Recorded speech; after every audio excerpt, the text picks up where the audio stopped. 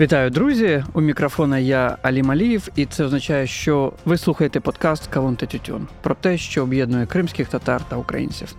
Сьогодні ми разом в студії з журналісткою та психологинею Мавіле Халіл, тому що тема в нас непроста. Мавіле, скажи, про що ми сьогодні з тобою будемо говорити? Вітаю тебе, Аліме, вітаю всіх слухачів. Сьогодні ми спробуємо розібратись з таким поняттям, як колективна травма. Цей термін набуває популярності в сучасних контекстах, але мені здається, що ми ще не закрили ці питання в минулому. І тут окремо хочеться зазначити, що деякі спільні риси кримських татар і українців саме обумовлені колективною травмою. У нас це депортація, у українців Голодомор. Тобто колективна травма, на жаль, звісно, це дійсно те, що нас об'єднує. Друзі, також я хочу представити гостя нашого ефіру. Це релігієзнавець, кандидат історичних наук, письменник, член українського ПЕН Ігор Козловський. Вітаю, я також вітаю всіх, радий вас всіх бачити. Вітаємо вас, пане Ігоре. Пане Ігорі, одразу таке питання дуже просте, можливо, навіть воно простим видається на перший погляд. Чому сьогодні українському суспільству варто говорити про травми? Дійсно, це і просте питання з одного боку, тому що ми травмоване суспільство, травмоване і цією війною. І травма ця має певну тяглість і історично. Ми ще не позбулися минулих травм. І я от почув про колективну травму. Для мене взагалі є певна логіка. Є спочатку колективна травма. Ця колективна травма, якщо вона не актуалізується, не рефлексуємо, вона може переходити в культурну травму, а вже далі вона може стати національною травмою. І от ми якраз зараз знаходимося в такому періоді, коли всі разом, і українці, і кримські татари, і люди інших національностей переживають цю вже національну травму, тому що у нас є своя держава. Це значно більший масштаб. І це вже проблема не тільки терапії, це проблема і, я б сказав, ширше національної безпеки. Тому що травмоване суспільство – це суспільство, яке може ставити неправильні питання і вимагати неправильних відповідей. Зрозуміло, чому? Тому що травмоване суспільство, воно дуже часто радикалізоване. І щоб позбутися цього внутрішнього болю, воно може рухатися не зовсім адекватно. І тому це питання ми повинні всі виносити на такий рівень не тільки громадянського суспільства, а на рівень держави, щоб зараз ми розуміємо, що буде закінчення цієї війни, буде наша перемога.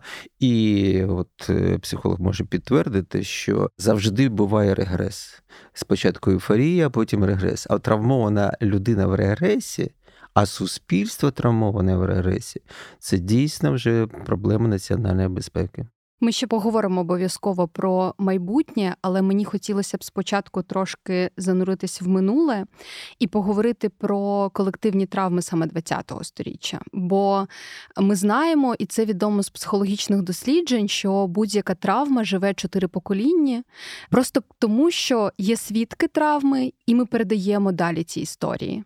І якщо з цими травмами не працювати, не знаходити якусь символьність або форму, в якій ми можемо їх виразити, вони продовжують жити в нас. І тут виникає дуже логічне питання, а які наслідки тих травм ХХ століття ми ще носимо в собі? Ви знаєте, тут я би ще ширше дав. Я ж історик, і для мене ХХ століття – це, можливо, так сказати, епіцентр всіх цих множинних травм. Ми ж не одну травму, ми маємо множинні травми, навіть не усвідомлюючи цього. І я б це вже вийшов там на рівень 18 століття. З одного боку, фактично остаточна руйнація Гетьманщини, руйнація Слобідської України, Запорізької Січі з одного боку українців, і фактично руйнація Кримського ханства як держави. І величезні міграції, переселення людей. українців тисячами переселяють на ту ж саму Кубань, за Урал, Сибір. Велика кількість кримських татар вимушена виїхати в Османську імперію. І це травма, яка залишалася в пам'яті, але ж вона не була відрефлексована. І це з цього можна починати. Зрозуміло, що і 19 століття додає, а 20-те – це, певна міра апофеоз травм, множинних травм. Всі ці бурхливі події перших 20 років ХХ століття. Потім 30-ті роки, зрозуміло, що це і індустріалізація, колективізація, розкулькулення. Це ж травма, яка і призводить до і Голодомору. І далі Друга світова війна, далі депортація кримських татар і трагедія цілого народу. І ще травма ця стає, я б сказав, більш болючою, тому що на рівні держави, тоді Радянського Союзу, не дозволялося згадувати. Оце витіснення пам'яті, це насправді призводить до того, що травма переходить в культурне тіло. Оце культурне тіло починає страждати. Може, навіть це впливає на ідентичність. Ідентичність розмивається, люди не хотіли би бути тими, хто причетний до цих подій. Інакше кажучи, ще є інформаційна травма, можемо так її назвати. Вона додає свій градус, свою біль, своє страждання. І коли ми починаємо згадувати, чому виникають в суспільстві ці напруження, тому що частина суспільства не готова згадувати, вона заперечує, вона кричить, тому що їй боляче. Тут мені хочеться додати, знаєте, про таку цікаву річ. Це мене вразило, коли я вивчала взагалі колективні травми, що людина, з якою це сталося, вона відчуває сором і почуття провини. І їй здається, що з нею щось не так, якщо це сталося саме з нею. І от про розмиття ідентичності, саме оцей сором і це почуття, що зі мною щось не так, воно призводить до того, що я хочу перестати бути собою. Це правда, абсолютно правда. І я це спостерігав під час свого полону, рефлексуючи на те, що відбувається, і ти розумієш, що ти не просто знаходишся в неволі. У тебе забрали все, і забрали твій голос, і ти не можеш говорити. І у тебе залишається, якщо ти все ж таки розумна людина, рефлексувати, внутрішньо вибудовувати, щось відрефлексовуючи, виводити на рівень свідомості, а переважна більшість людей не виводить, воно витісняє, і тут є проблема. Оце витіснена травма. Власне, ви говорили про те, що в травмах минулого, в тому числі в кримських татар, було це масове скасування, тобто скасування народу. Народу немає. А після депортації перейменування всіх топонімів кримським татарам фактично не дозволяють вимовляти слово Крим. І це триває десятиліття.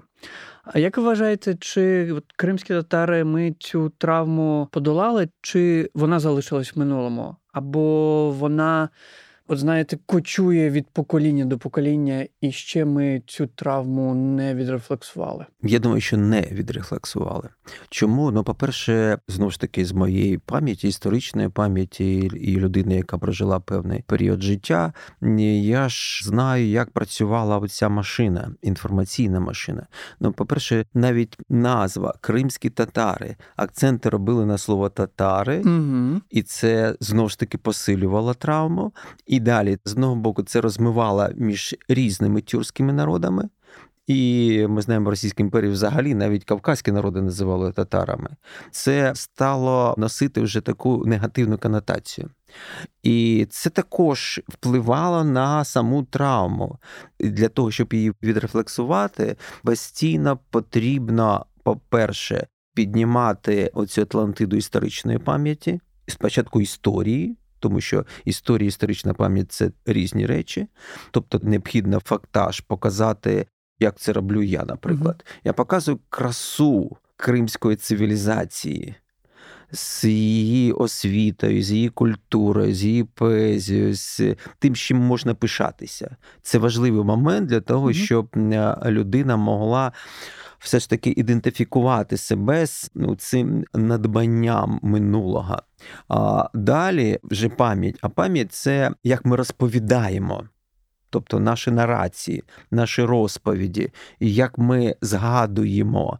І мені дуже подобається, я ж і читаю інжир, я і слухаю багато таких сповідей людей, які згадують там своїх бабусь. Тобто оці буденні моменти побутові, вони торкаються душі. Ми дуже часто робимо акцент на якихось там величних подіях. Це добре, це чудово, але ж душа наша потребує таких дрібних домашніх елементів. І ця розповідь кожного, це ж є відрефлексувати.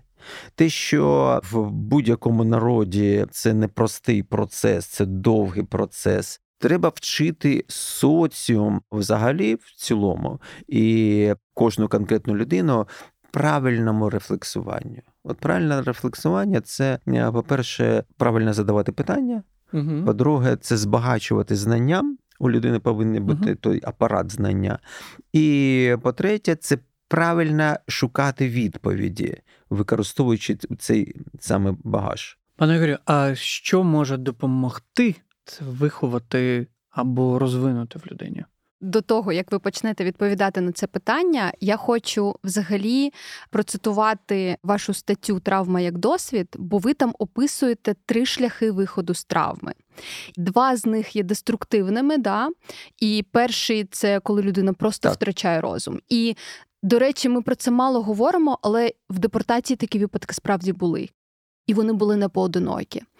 Другий вихід з травми – це зробити вигляд, що нічого не відбувається. Витиснути. Це заперечення, витіснення, І третій – це усвідомити, що це досвід, який робить тебе сильнішим, мудрішим і так далі. Але цей шлях, мені здається, він найскладніший. І людина може іноді обирати більш легкий шлях. І ми це бачимо навіть зараз. Так. І тому як допомогти іншим обрати оцей третій шлях, і це про те, що питав Алім, як створити це поле, де ми можемо відрефлексувати і взагалі проговорити це. По-перше, це повинна бути, я би сказав так, в широкому розумінні певна така школа рефлексування. І ми дуже часто використовуємо це слово, але ж не завжди наповнюємо його змістом. Цьому треба вчити. Безумовно, цьому треба вчити, і цим повинні займатися не тільки там громадські активісти, це на державному рівні і школа, і культура повинна цим займатися. Не просто певні інтелектуальні бесіди, вони важливі, безумовно, але ж оці навички, як задавати питання. І як завжди я підкреслюю, що головне питання – це навіщо, тобто навіщо ми живемо. А якщо навіщо, у нас є перспектива, у нас є сенси, і от ці сенси, вони потребують, щоб ми подивилися в минуле, що було не так і що було так. Тому що ми повинні в своєму наплічнику життєвому нести увесь багаж. І нічого поганого в тому немає, якщо були якісь помилки і у нації, і у держави, безумовно. Це тільки досвід. І цей досвід, він важливий. Це по-перше. По-друге, коли ми говоримо про цю спільність травм, треба також робити такий от місточок сенсової допомоги. Що я маю на увазі? Наприклад, там ми згадали Голодомор. Голодомор був не на всій же території, зрозуміло, так? Як зробити процес усвідомлення цієї травми для всієї нації, тому що ми розуміємо, що ті території, які були на той час в Речі Посполитій, в Польщі, вони не постраждали, в Криму також не постраждали, але ж ми знаємо безліч випадків, коли люди проривалися в той же самий Крим, і як ті ж самі кримські татари їх рятували від смерті фактично. І ці моменти треба актуалізувати, піднімати, щоб люди розуміли, як це було зроблено, наприклад, коли ми говоримо там про трагедію єврейського народу і говоримо про праведників світу. Так. І я постійно згадую, що на мене впливало з дитинства. Те, що там моя бабуся і моя мати розповідали, як під час окупації німецької вони рятували єврейських дітей. І це стало одним з факторів формування мене, от як людини, яка дивилася вже на інших іншими очима. Тобто це емпатія, зрозуміла, тому що ці моменти виховні, навіть в таких нараціях, розповідях родинних, вони впливають. Просто наведу такий приклад. От коли почалася в 2014 році війна, і територія там Донеччини була окупована, ми тоді, представники різних конфесій, я був одним з організаторів цього молитовного марафону, і ми 18 травня підняли кримсько-татарський прапор, хоч не було жодного представника кримсько-татарської нації. Ми тримали цей прапор на всіх мітингах разом з українським, хоч там не було жодного представника кримсько-татарської нації. На день прапора вже були повністю окуповані, вже були арешти, вже кидали на підвали. А ми тримали кримсько-татарський прапор. Про що це говорить? Це говорить про усвідомлення спільної трагедії. Тобто, щоб українці розуміли, що депортація кримських татар – це не є проблема кримських татар. Так. Це не є проблема їхньої травми. Це наша загальна проблема. І це треба не просто ввести там в підручниках. Знаєте, я читаю чудових наших істориків. Там історію України. Я шукаю, де ж там історія Криму. І розчарування моє велике. Чому? Там немає. Це наша загальна історія, спільна історія. І не тільки там спільна історія, там, що козаки ходили і допомагали там ханам кримським, не тільки в цьому. Там безліч таких складових, на які абсолютно не звертають увагу. І навіть про депортацію, декілька там є абзаців, і як певний факт, але ж немає оцього розуміння, що це наша спільна і травма, і ми повинні не просто емпатично бути там до представників кримсько-татарської нації, ми повинні усвідомлювати, от як ми піднімали цей прапор, знову ж таки питання, навіщо ми це робили? Ви згадали, власне, шкільні підручники з історії. Я пам'ятаю, що в Криму викладалася історія Криму, історія України і всесвітня історія. І всі ці три історії не перетиналися. Так, і це все свідчить про те, що от є Крим і кримські татари, які жили в вакуумі, умовно кажучи. І там, я абсолютно погоджуюсь, зараз якраз у нас час, коли ми ці контексти розширяємо. Мені здається, взагалі, що пам'ять – це не стала конструкція, і кожен досвід, який ми переживаємо, він дуже сильно впливає на те, як ми переосмислюємо наше минуле. І здається мені, що зараз якраз такий час, коли ми маємо переосмислити наше спільне минуле і зрозуміти, що воно є спільним. Але я хочу все ж таки трошечки відійти від теми історичних контекстів і зануритися в тему колективної травми, бо я читала дуже багато досліджень на тему, чому Голодомор і Голокост, тому що їх дослідили, тобто їх вивчили, подивились на наслідки. І один з наслідків, який виділяють дослідники, це комплекс національної меншовартості. Мені здається, що нам дуже важливо про це говорити сьогодні і в контексті того, що це не тільки наслідок колективної травми, а ще й наслідок колонізаційних процесів, в першу чергу, бо в Радянському Союзі народи втрачали свою суб'єктність. І вони ставали об'єктами ще мабуть, в Російській імперії. І оцей комплекс національної меншовартості іноді я помічаю і серед кримських татар, і це, в принципі, зрозуміло, і в українському суспільстві. Що нам з цим робити сьогодні? Знову ж таки, ви абсолютно праві в тому, що ми кожен раз на кожному періоді своєї історії інакше розповідаємо про себе. Це не просто ми згадуємо про себе, ми акцентуємо увагу саме на тому, що нам дійсно потрібно звільнятися від цього комплексу, він існує. До речі, він може існувати навіть у панівних націй. Ми ж знаємо це. Та ж російська нація, там же також величезні комплекси. І саме вони і призводять до цих трагедій цього ж народу, російського народу, який стає вже заручником. Чому це так відбувається? Так відбувається, тому що нація, культура нації – це живий організм. Я б сказав так, гіперособистість. Гіперособистість, яка проходить всі етапи дорослішання. І комплекс меншовартості – це комплекс певного періоду росту. Так, ми зростаємо.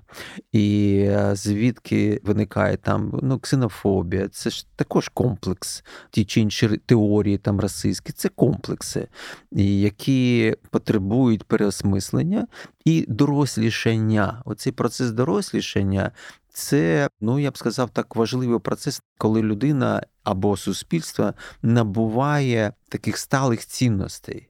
І ми дуже часто зараз говоримо про те, що треба позбавлятися від російського впливу. Це правильно, але ж ми занадто довго прив'язуємося до саме російського. Це також є моментом, який нас травмує. Ми щось доводимо, щось говоримо, вступаємо в всі суперечки. Насправді ми вже самодостатні, ми просто не пропускаємо цей етап. Самодостатність означає, що наш караван йде. Що там ці собаки вони лають, це їх проблема.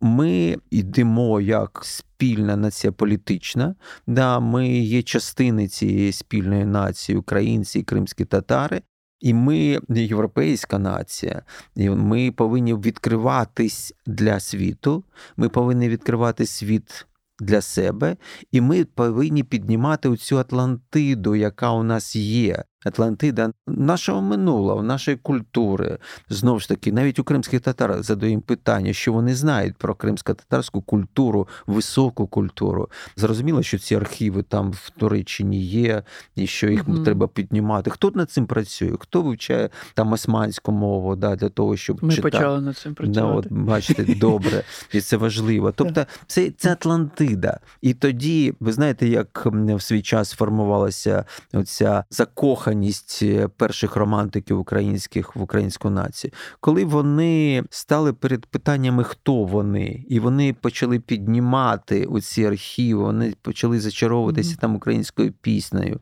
І цей прорив, наприклад, Джамала робить цей прорив, коли вона піднімає цей пласт. І не просто на такому побутовому етнографічному рівні, а на уже рівні високої музичної культури. От тоді ми починаємо пишатися. І ми говоримо, так, ми кримські татари, так, ми українці. Це про нас. Це звучить, це чує весь світ. Той рівень, коли ми піднімаємо це над своїми травмами і показуємо всю красу. Вона вистраждана. Це дійсно пісні, які вистраждані самим народом. Але ж вони піднімаються на рівень високої культури, яку чують і оцінюють вже ззовні. І оцей погляд, ми ж розуміємо, що це як той же самий підліток. Погляд спостерігача зовнішнього, він може підсилювати, і він інстинктивно спрямовує свою спину і вже може гідно рухатися. Аналогічно і тут. На нас вже дивляться. Світ зачарований нашою мужністю, він зачарований нашою появою. Фактично, з незвідки, для них незвідки. І вони зачаровані тому, що ми показуємо саме ці цінності, за які треба боротися, і ці цінності зрозумілі, але ж вони так вже давно не переживають, ці цінності, тому що вони їх так давно не втрачали. І цей момент важливий також для зростання, і для терапії також. Належність до того, чим можна пишатись. Абсолютно. І це така дуже хороша ін'єкція проти віктимізації. Так. Проти того, аби культивувати образ жертви.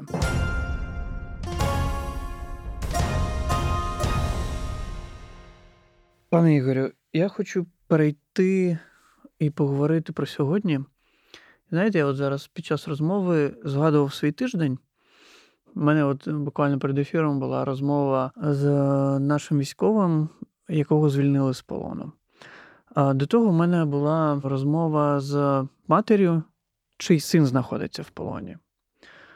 Також я постійно комунікую з дружинами кримських політв'язнів.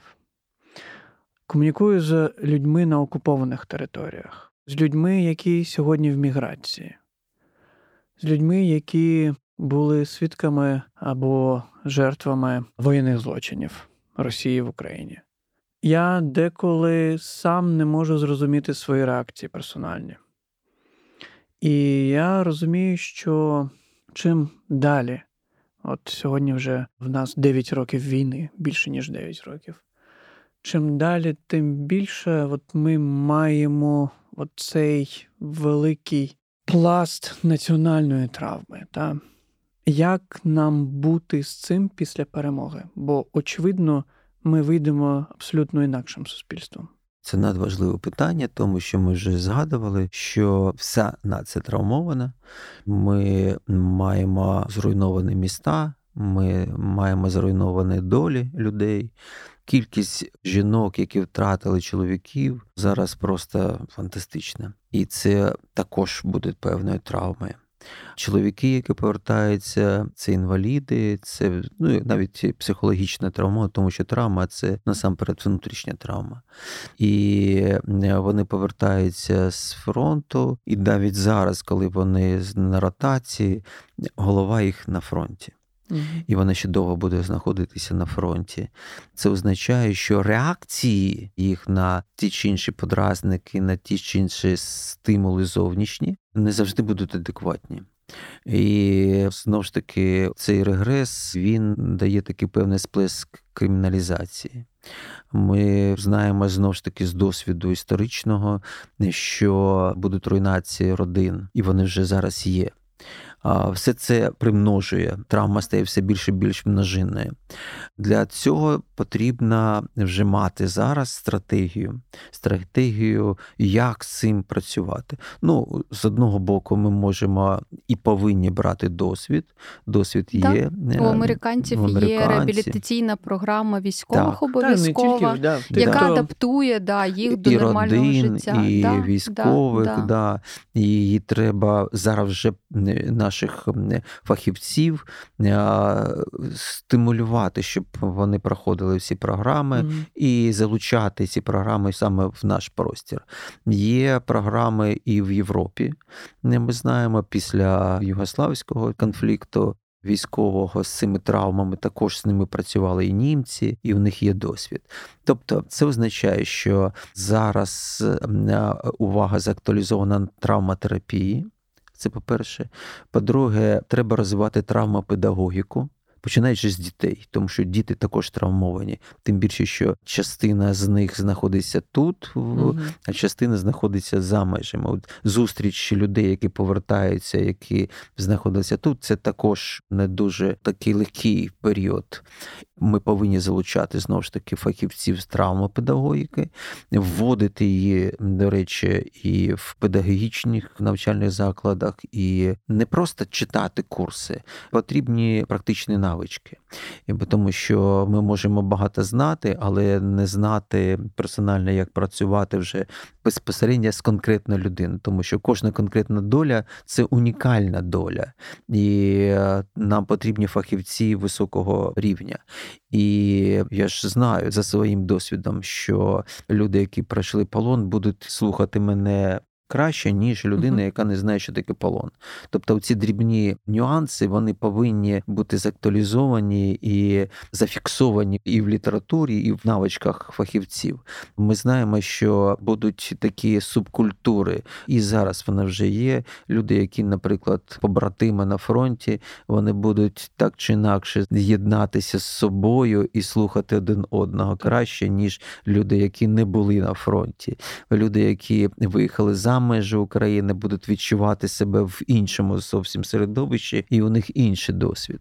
Оці досвіди треба зробити так, щоб була в них спільна мова, щоб вони могли дійсно емпатично і з розумінням відноситись один до одного.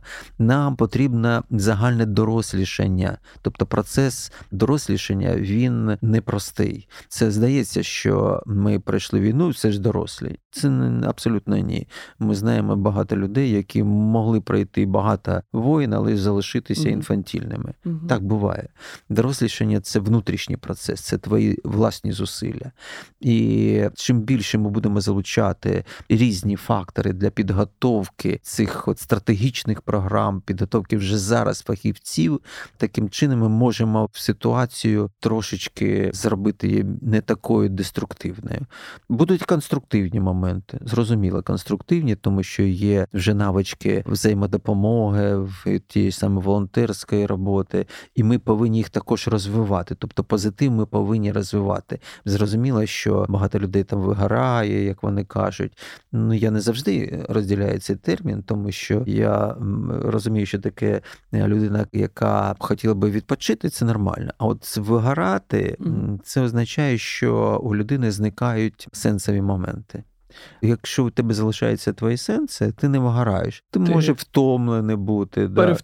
Перевтомлюєшся, але не вигораєш. Може просто тому, що сучасна популярна психологія замінила слово сенси мотивацією? Так, я з цим згоден, да. Але ж мотивація, що вона дуже часто залежить від емоцій. А сенси ні. А сенси ні, да. І дорослішання людини, ми ж розуміємо, той саме криза, яка відбувається у людини, це завжди криза, коли вона переходить від емоційних амбіцій в своєму житті до сенсових цінностей. Оцей перехід і є дорослішання. Коли з'являються сенси, тоді стає все зрозуміло. Людина, у неї є резерви внутрішні. Батько або мати, які люблять свою дитину, знають, що ці резерви є, коли треба доглядати, ростити дитину і так далі. Так і тут, тому що це сенс. І сенси, для мене це головний сенс – це любов, безумовно. Тому що, якщо так говорити чесно, це назва всіх сенсів, як би ми їх не говорили. А мотивація, вона важлива, безумовно важлива для рішення певних завдань. І добре, що це слово мотивація замінило слово воля. Тому що воля без мотивації взагалі не працює. Це 19 століття, це акцент на волі. І досі, до речі, зберігається у багатьох в свідомості, що треба проявляти волю. Я кажу, що чого? Якщо у тебе немає мотивації, а якщо у тебе немає сенсів, то і мотивація довго не проживе. Мені дуже подобається, як ми розпочали з травм і закінчили любов'ю. Мені здається, це прекрасне 3 крапки в нашій розмові. Дякую, пане Ігорю, за таку неймовірно важливу розмову сьогодні в нашому суспільстві. З нами був релігієзнавець, кандидат історичних наук, письменник Ігор Козловський. В студії також працювали для вас я, Алімалієв, а моєю співведучою була журналістка та психологиня Мавілія Халіл. Це подкаст «Кавун та тютюн» про те, що об'єднує кримських татар і українців. До зустрічі!